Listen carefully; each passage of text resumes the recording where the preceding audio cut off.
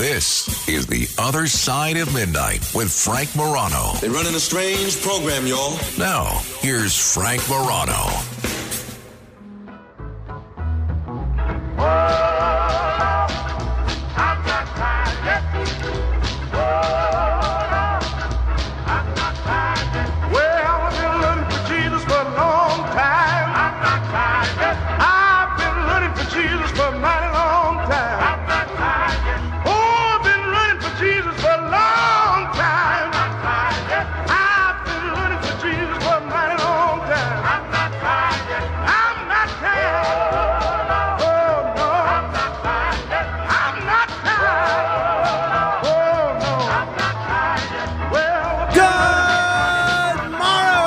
This is The Other Side of Midnight. I'm Frank Morano. There was a show, I don't know if it's still on. It's one of those shows I never really watched, but I thought the concept of it was cool. There's a lot of shows like that, like Joe Millionaire or The Masked Singer. I would never take the time to actually watch them, but I'm glad that they're there, and I love the idea behind them, as opposed to, say, a television show about the country's great miniature golf courses, which not only would I not watch, but I also don't think that it's great in concept. But anyway, there was a show, and again, there may still be, there was a show called Pros versus Joes. Have you heard about this? Basically, what it would do is they would take retired professional athletes and have them compete in sporting events against really good amateurs. Like, let's say you take 4 or 5 recently retired football players and they play a game of two-hand touch football against 4 or 5 just regular guys. You get it? Pros versus Joes. You know, I think I don't know what happens. I think most of the time the pros win. I want to do the same thing with respect to predictions.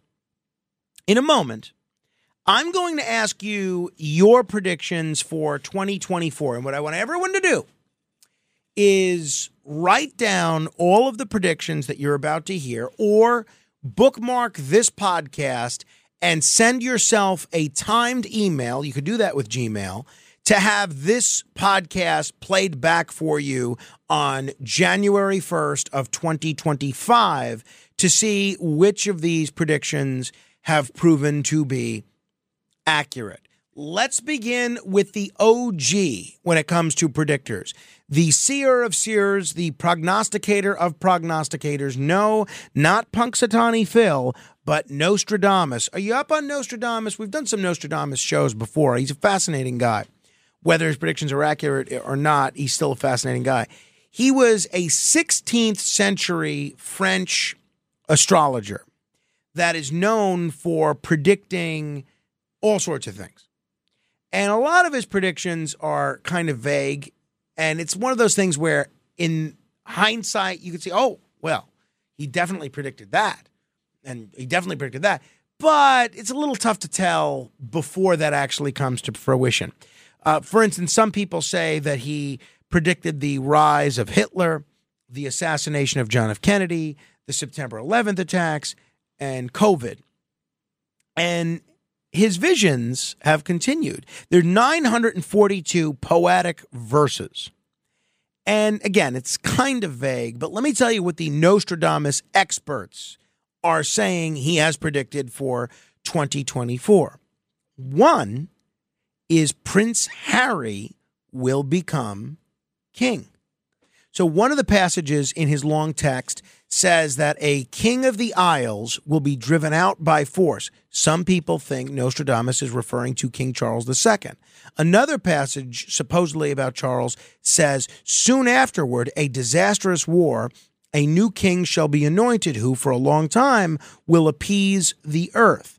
So one Nostradamus commentator, who previously said Nostradamus may have predicted Queen Elizabeth's death, he analyzed that King Charles III would be abdicating due to persistent attacks on both himself and his wife, and that Harry would replace him instead of William because he, the spare heir, has no mark of a king.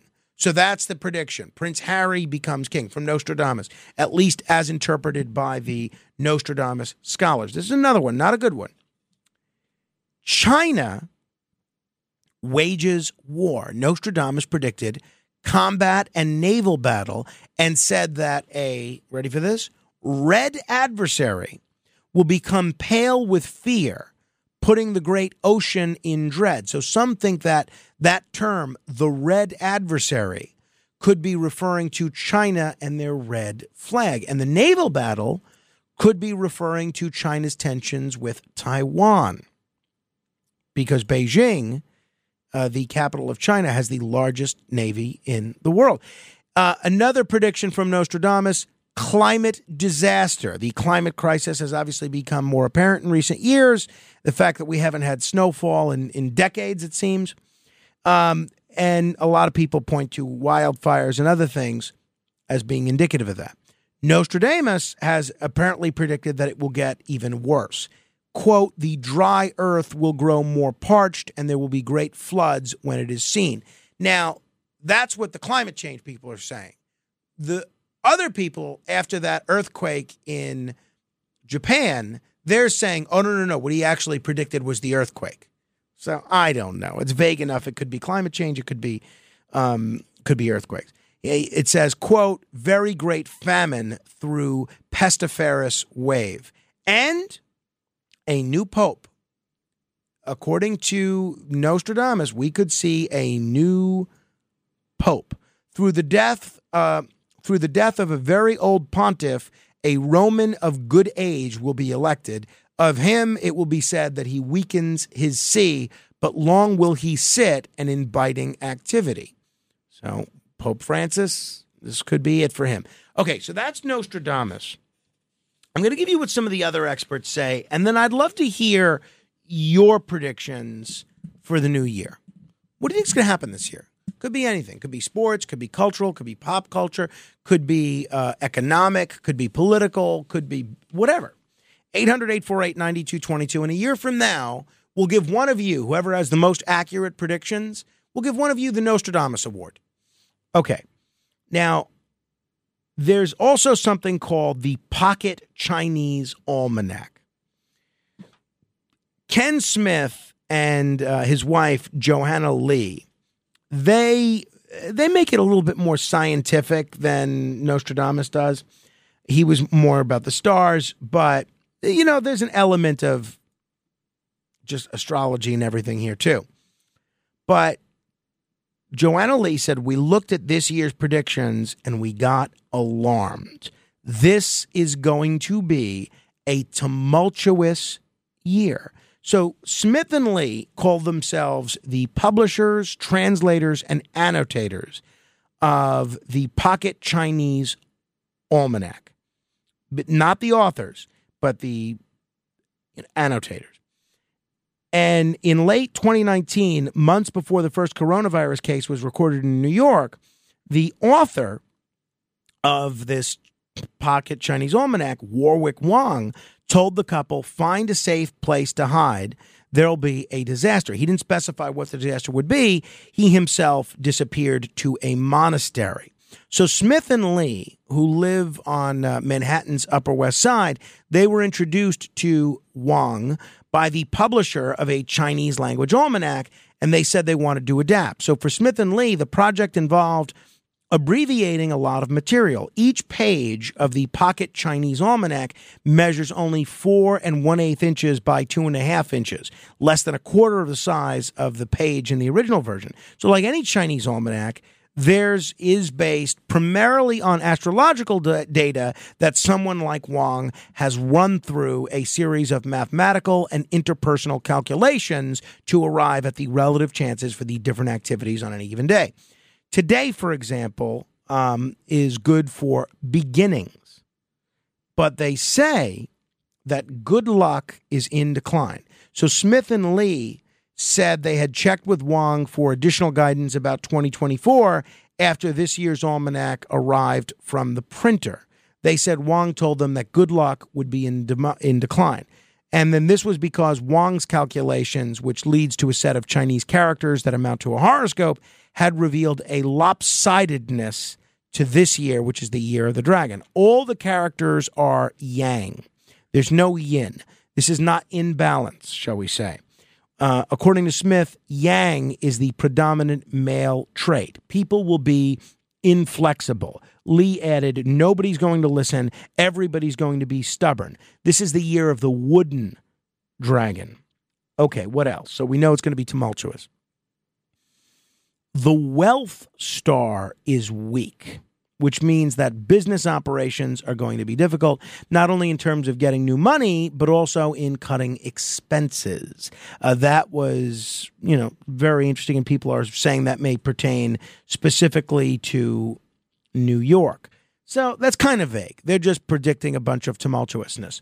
Here is a pro that I think is very interesting. There's a very popular British psychic medium who, of all things, uses not tarot cards, not the stars, not anything like that to forecast the future. She's revealed her predictions for 2024. She makes her predictions using asparagus. Asparagus, I'm not joking. They call her an Asparamancer. Jemima Packington. Her process involves tossing a bundle of the vegetables into the air and then divining forthcoming events by observing how they land. Here's a little bit of this asparagus psychic. So her unique technique has made her something of a celebrity in England.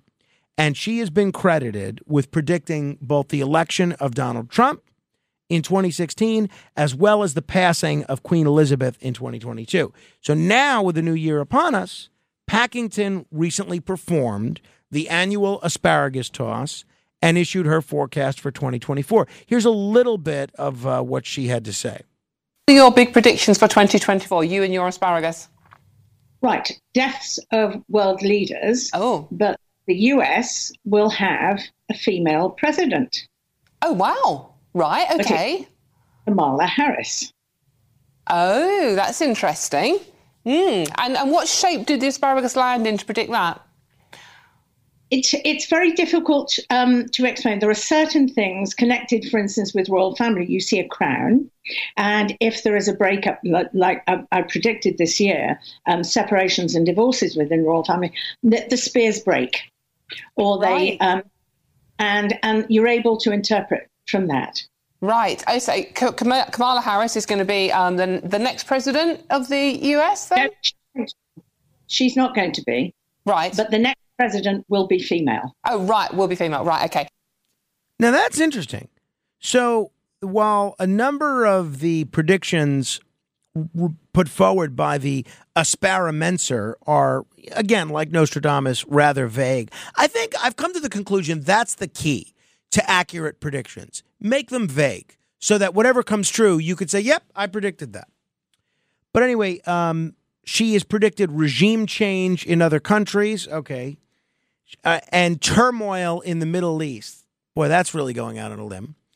Reaching a breaking point. That's what she's saying about the turning point, the turmoil in the Middle East. She did provide a few particularly specific prognostications. So again, I hope you made out there, that is what she just said. That's the most eyebrow-raising forecast for the year, that the United States will have its first female president. But she said that it won't be Kamala Harris. So it's a little bizarre because, I mean, there are other women running like Nikki Haley, but even if they're elected, they're not elected until 2025. They're not inaugurated until 2025. So unless she's saying that the first female president will be elected, it's a little weird. She's also hinting that Prince Harry and Meghan Markle will wind up separating in 2024. So it's interesting. You have Nostradamus predicting Prince Harry will become king, and you have the Asparamancer predicting that Prince Harry and Meghan will split up. So other predictions offered by the Asparamancer for the new year include a downturn in the popularity of celebrities and influencers. Hello? A lessening of the stigma surrounding mental health. All right, that's good news. And hard times for public figures exposed as criminals, as well as very well-paid TV personalities who will find themselves being fired. And so as for how Packington's forecasts for last year ultimately fared. One British media outlet combed over her UK-centric list and found that 11 and a half of her 20 predictions wound up being largely accurate. So there you have it. You have the Nostradamus predictions, you have the Little Chinese Almanac predictions, and you have the asparagus predictions. Now you've heard from the pros. Let me hear from the Joes. What are your predictions for this year? What do you think is going to happen? And what do you make of these predictions? 800-848-9222. I can't think of anyone that's more of a Joe than E. Frank in Astoria. Hello, E. Frank. Yes, hello, Frank. How are you this new year? Well, I am doing just great. Give me your predictions for the year, E. Frank. Yeah, I'm usually right, like 95%. I would just say that former President Bill Clinton will admit what he did in 8 years in the Oval Office. He'll discover many things that no one knew happened in the White House during his 8-year term. President Biden will win his second term, and he will decide to reform the country in a new and very innovative way. Former President Trump will be indicted and receive at least 150 years, but President Biden will pardon him, and he will retire into his Jamaica Estates home that he used to have when he was a child. And finally, Tom Woodward, is going to expose all the things that have been going in the music business in America, and a new form of music will come into, like the Beatles invasion. E. Frank, I like it. Those are pretty specific predictions. I give you credit for that. Now, we wrote these down and we're saving the recording, and a year from now we're going to go back and listen. Can you imagine if E. Frank is more accurate than both Nostradamus and the asparagus psychic and the Little Chinese Almanac? That'll be wild. All right. 800-848-9222 if you have a prediction. You're welcome to comment on anything else we've covered thus far. Let me go to Mike, listening in Tennessee. Mike, are you listening on WUCT or on KWAM? I think it's KWAM, Frank. All right. Well, we're happy to have you however you're listening. Thank you. I really enjoy your show and your crew. Hey, listen, you was talking about, I was in Iraq, squad leader, 2004 and 5. Thank you. Thank you for your service. Well, thank you for your service. You're welcome. But you was talking about the coffee cup deal. This is what I done. I was in Iraq, 2004 and 5. Well, I was picking my squad out, and we trained with Delta and Special Forces, and I was picking my squad out. Now, this is what I done, and it worked.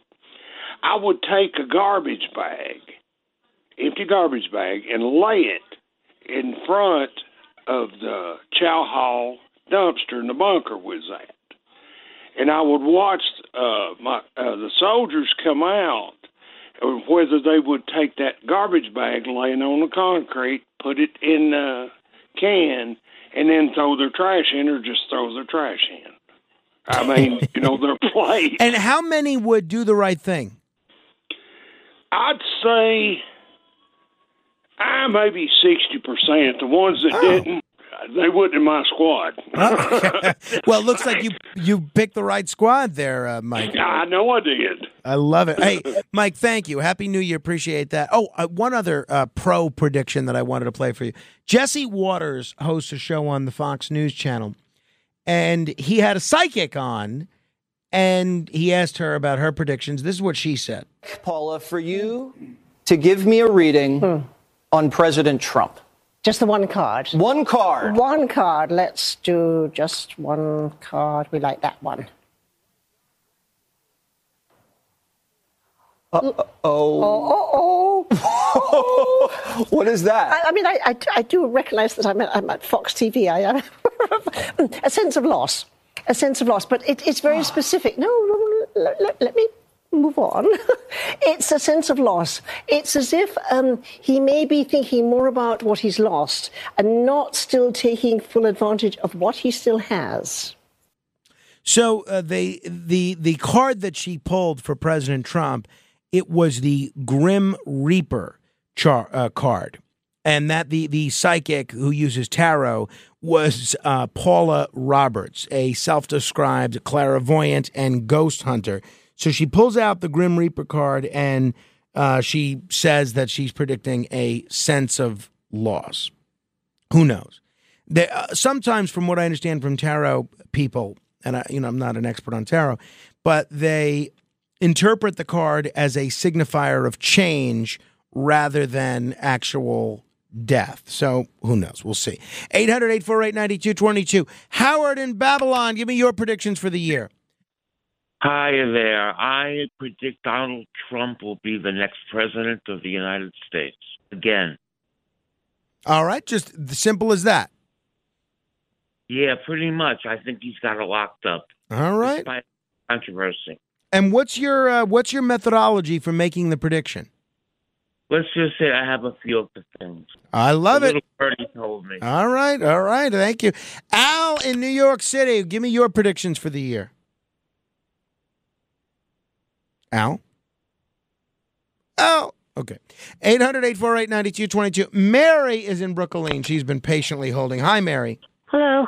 Can I still talk about Dave Chappelle? Anything you like, Mary. Okay. How would you feel if your son was handicapped? Would you feel that, him making jokes about it, that it would be okay? So I don't know how I'd feel, but I can tell you friends of mine who do have handicapped children, both they and their children do laugh at jokes at the expense of the handicapped sometimes for the kind of reasons that the earlier caller said, which is sometimes you need a little bit of a release valve. You're dealing with so much stress and so much difficulty that sometimes you're able to laugh at something, even if it's perceived to be at your own expense. Yeah, I guess I could understand that. I guess it would depend on what the joke is. Because I'm in a wheelchair and I had lost my leg. Oh, sorry. And people will point at me and laugh. You know what I mean? And it's very hurtful. Well, look, I think that's terrible, Mary. Like, if somebody's do it. What? No, I would never do anything like that. I think that's awful. You can't make fun of. Well, we used to call them retarded people. Right. You can't make fun of that. That anymore. So why is it okay to make fun of handicaps? Yeah, I don't think it is, right? I think it's different if you're subjecting an individual person to mockery or an insult. I think it's a little different if you're telling a joke in the abstract or a joke about a public figure where the punchline involves something that is relatively innocuous. I don't think there's anything fun about making someone feel worse about themselves. But I think and thanks for the call, Mary, and best of luck. I think it's a little bit different from what Chappelle was doing. I do. It's almost it's like the difference between going up to a gay person and saying an anti-gay slur versus doing a stand-up comedy routine and making jokes about gay people generally. Does that make sense? I think, again, I'm not trying to sound like the president of UPenn making the difference between noting the difference between talking about genocide in the abstract versus picking on someone and calling for genocide to them directly. But I think there is a difference between if something's individualized versus if it's spoke more broadly. Noah in New Jersey, you have a biblical name. Give us your prediction. How you doing this morning, Frank? So I think Donald Trump will win the election. I only have two predictions. One, I think Donald Trump will win the election, and I think he's going to have a lot of trouble once he gets into the White House. But I think ultimately he's going to win the election, and I think there's going to be a greater scale conflict going on globally with Ukraine, with the Middle East, and then eventually with China and Taiwan. Interesting. All right, so that's one prediction, or that's two? That would be the two. The conflicts okay. going on. Yeah. I have written it down, Noah. We will compare you to Nostradamus a year from now. We're going to try again for Al in New York City. Hello, Al. Happy New Year. My humble apologies with the drop-off. Sure. Yeah. Listen, you can't predict the future, but you can shape it. And the future is in what it used to be. All right? But that being said, here's what I see. 20 more markets are where you're going to be.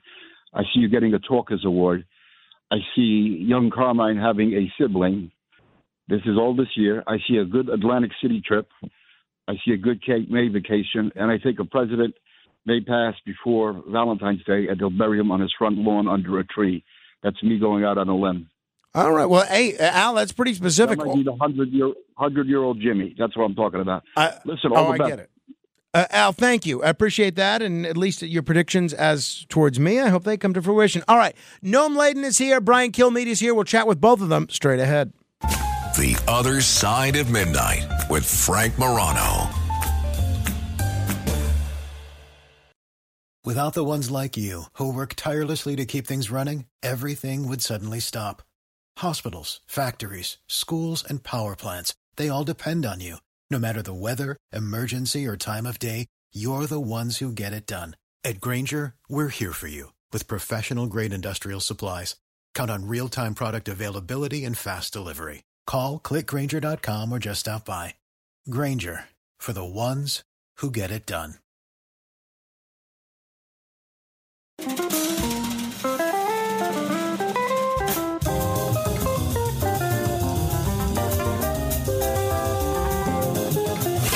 It's The Other Side of Midnight with Frank Morano.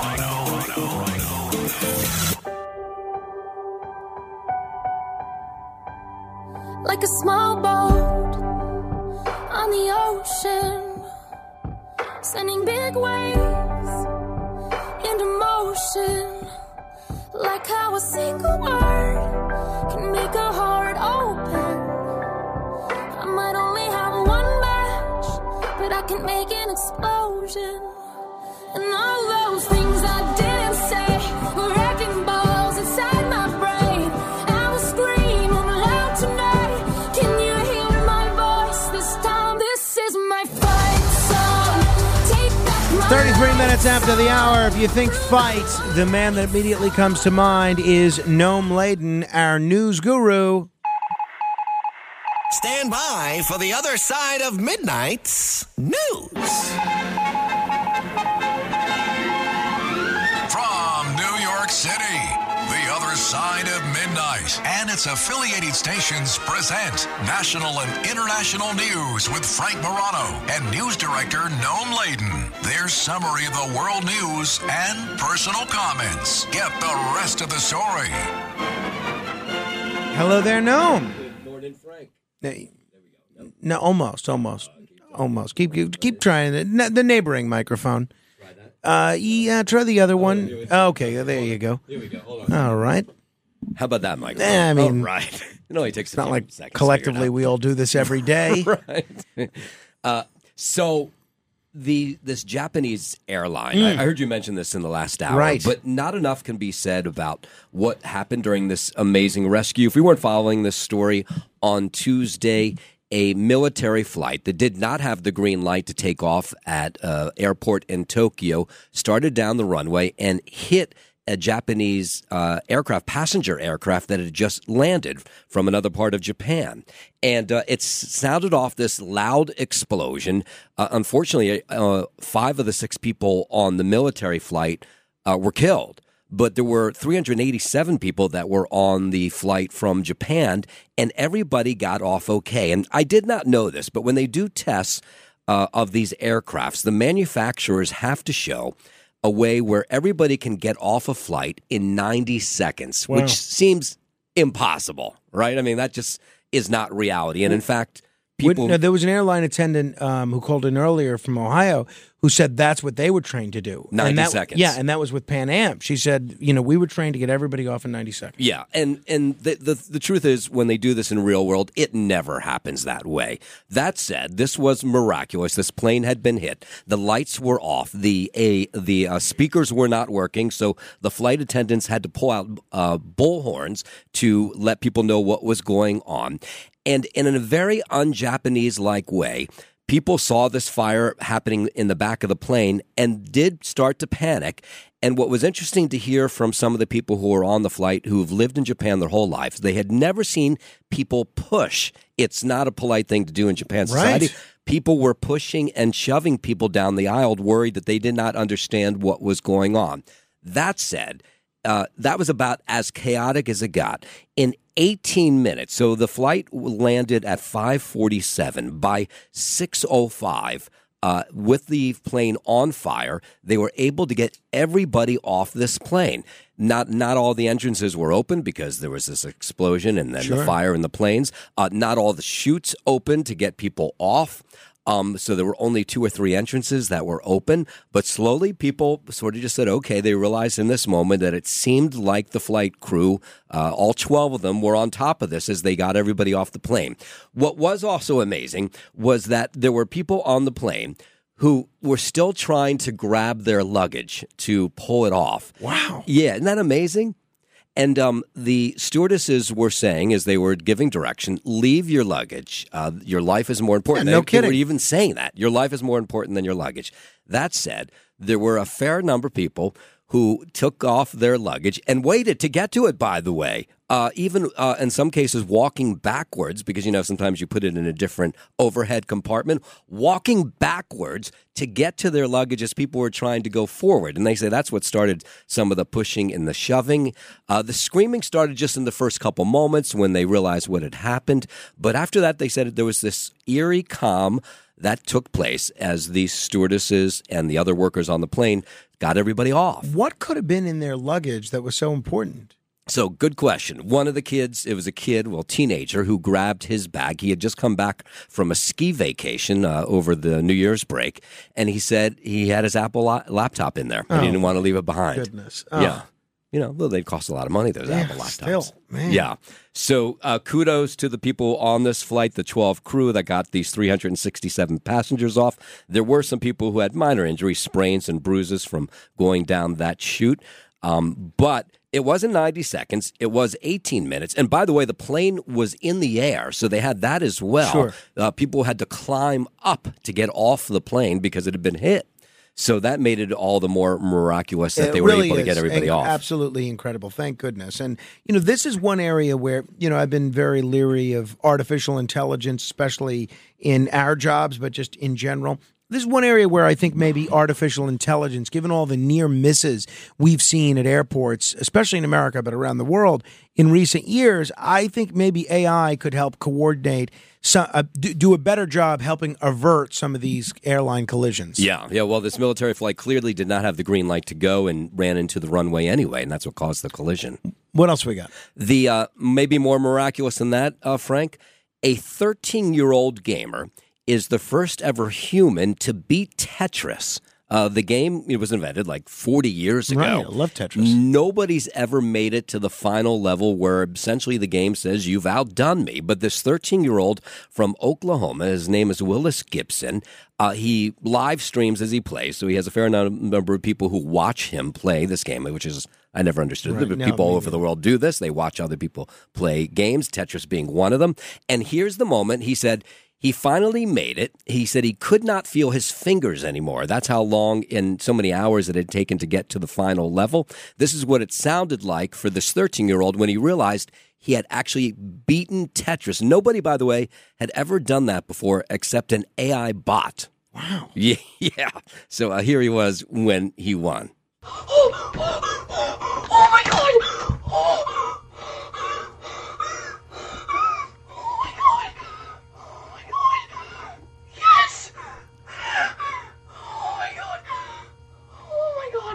For a lot of that, I can't tell if he's being murdered or losing his virginity. Yeah, well, my goodness. Could be either in that one, but it was just him winning the game.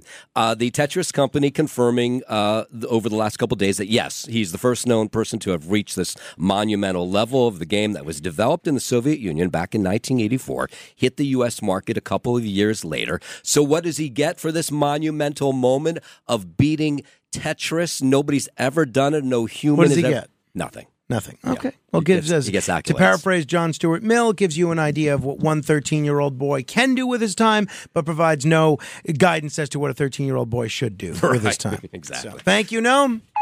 And now you know the rest of the story. All right. I'm wondering if there's anybody that would pay to live stream. Maybe I can live stream myself playing craps.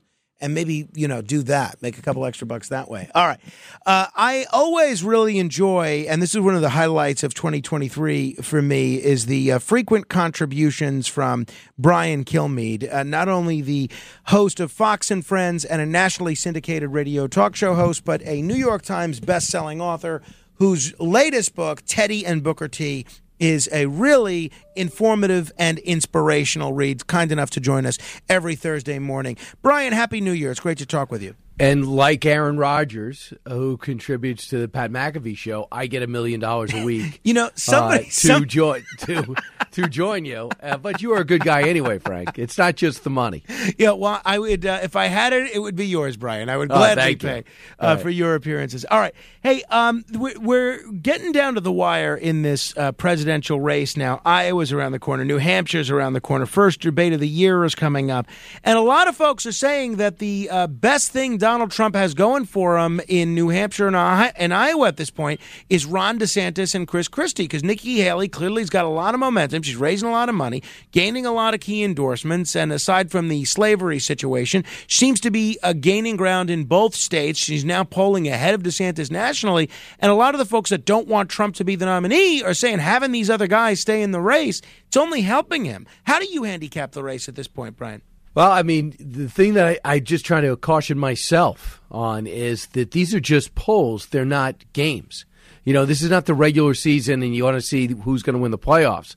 This is not even the regular season. So we're just going by, okay, he's up in the polls, And I guess when you have consistent poll results, you could trust them more.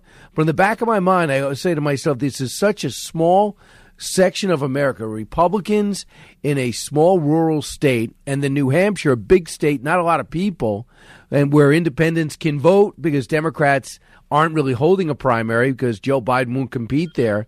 So a lot of these independents go, I'm just going to go Republican. So I asked myself, has anyone really sampled them? So I just would keep my powder dry on that. But if I'm to believe the polls, the odd thing is neither man outside Chris Christie, no contender, goes after Trump. And I just saw the number. It looks like Ron DeSantis spent $7 million last month attacking Nikki Haley, $1 million attacking Trump, where he has received $35 million in negative ads, more than any other candidate. And it's a tactic. The tactic is we have not figured out a way to go after the front runner and be the front runner without alienating his voters.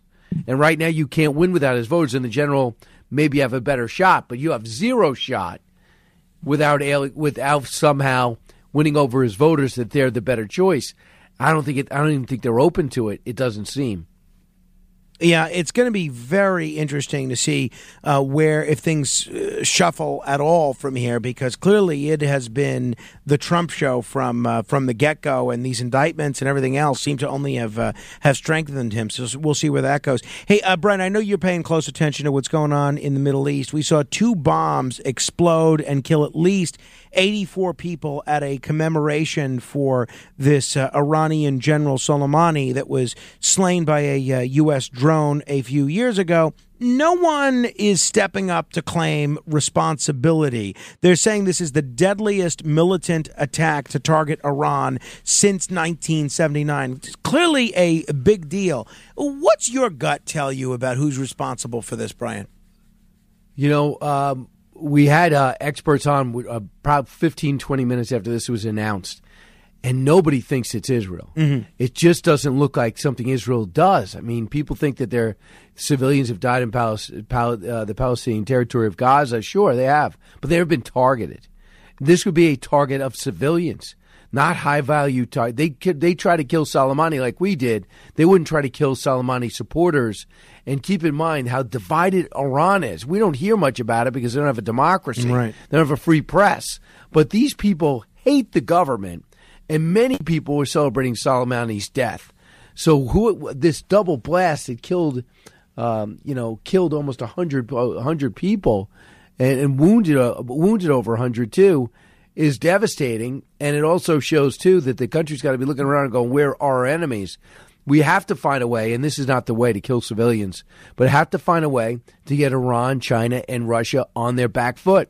We have been responding to everything they've done. The North Koreans arm the Houthis. The Chinese are arming Hamas. These Chinese arms there. Russia is basically celebrating the attacks that have the U.S. and our allies distracted from Ukraine.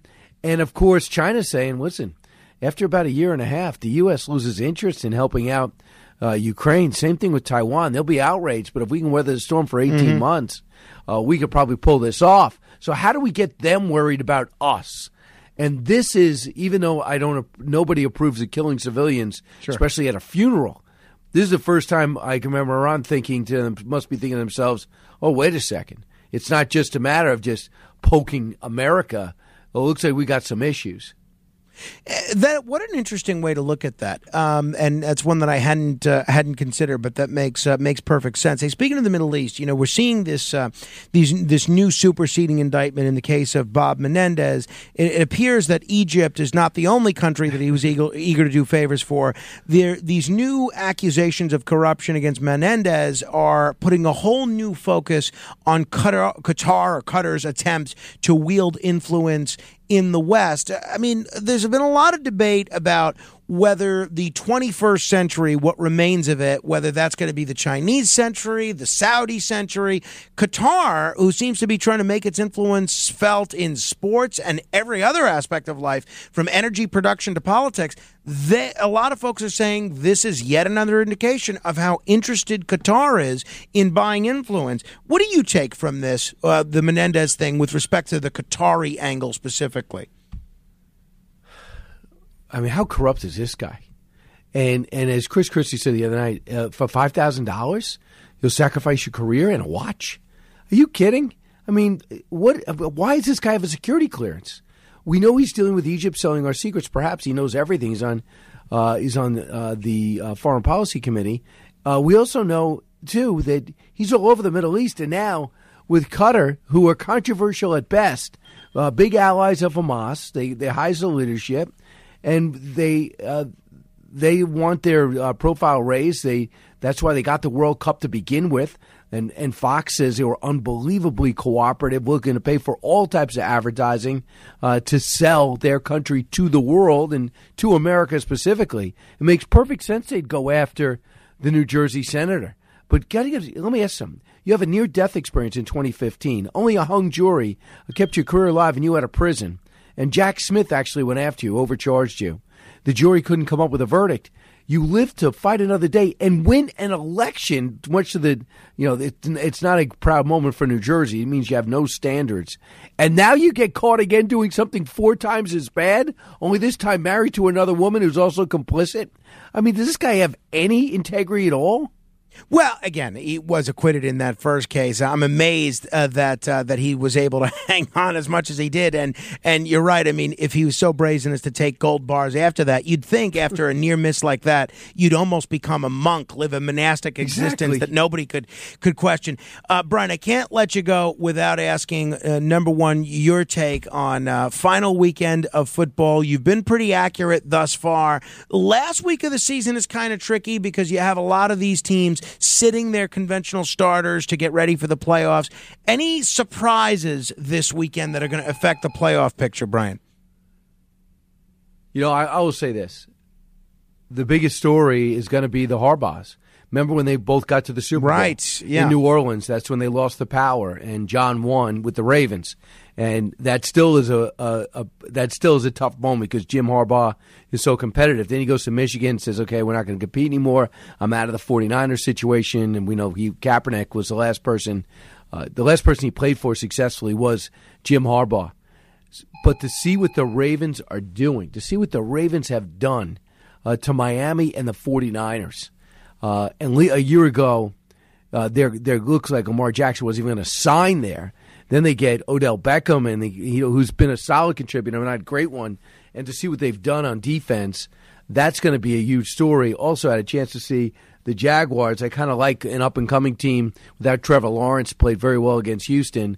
I look for that. I think the other story is the collapse of the Eagles. I mean, what the hell is going on there? And does anybody really believe that the Cowboys are much better than they were even a year ago? So you're seeing that they are a vulnerable team. The team to look out for, I believe, is Detroit.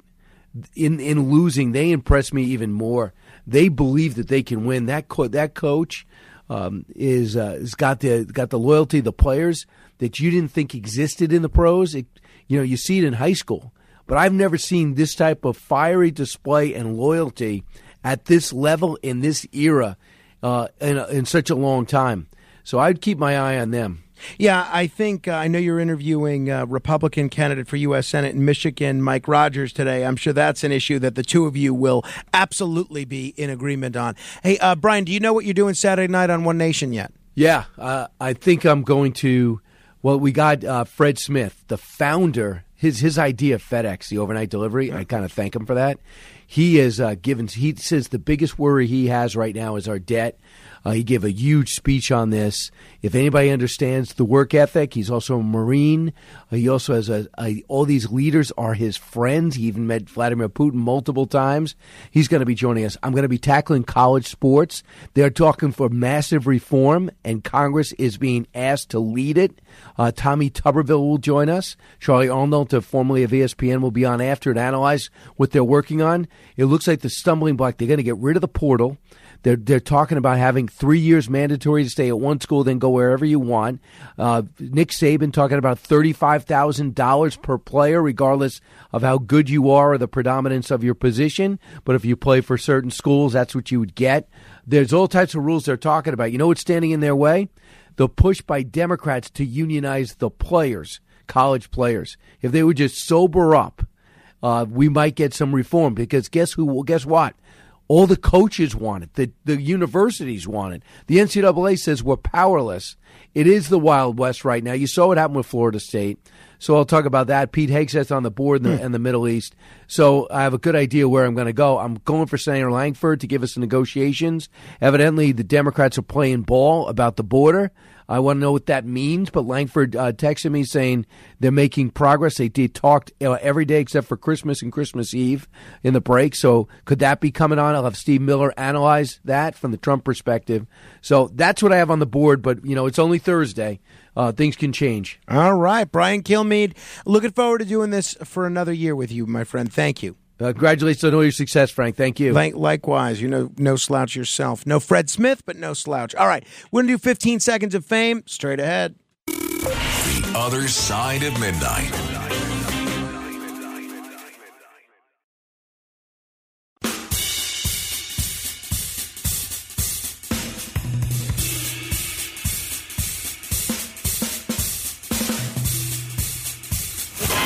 It's The Other Side of Midnight with Frank Morano.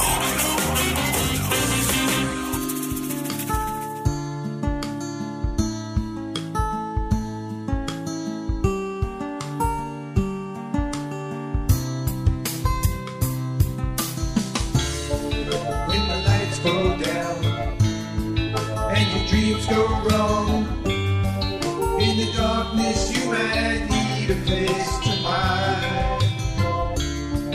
If the days are long, when the sun goes down, you might need a place to call your own.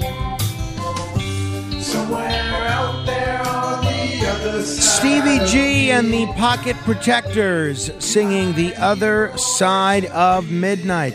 Hey, tomorrow we are scheduled to talk with Robert Davi. I am very much looking for that. I look forward to that.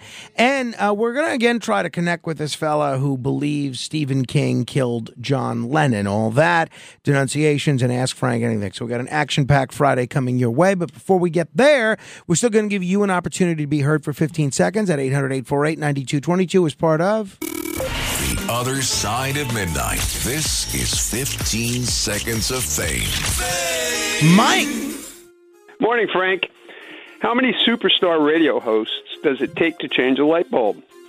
None. It's like an oxymoron. I'll let you know when one exists. Brandon!